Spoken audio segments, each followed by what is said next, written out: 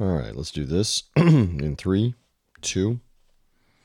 What a great upset for the Minnesota Golden Gophers on New Year's Day. Welcome into the Three Dog Thursday Morning Minute.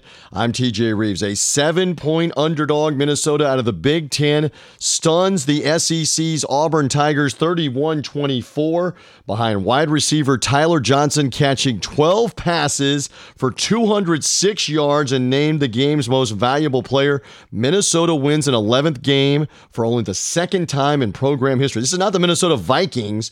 This is the Minnesota Golden Gophers in college with a great upset in the Outback Bowl in Tampa. Fantastic game. I got the privilege of doing that game on the radio. PJ Fleck and the Gophers looked great there as part of New Year's Day. We talk about underdogs all the time. Lots of NFL playoff conversation upcoming on Three Dog Thursday. Find our show at threedogthursday.com. Subscribe on iTunes, Spotify, Google Podcast. And thank you for finding me here. Happy New Year on the Three Dog Thursday Morning Minute.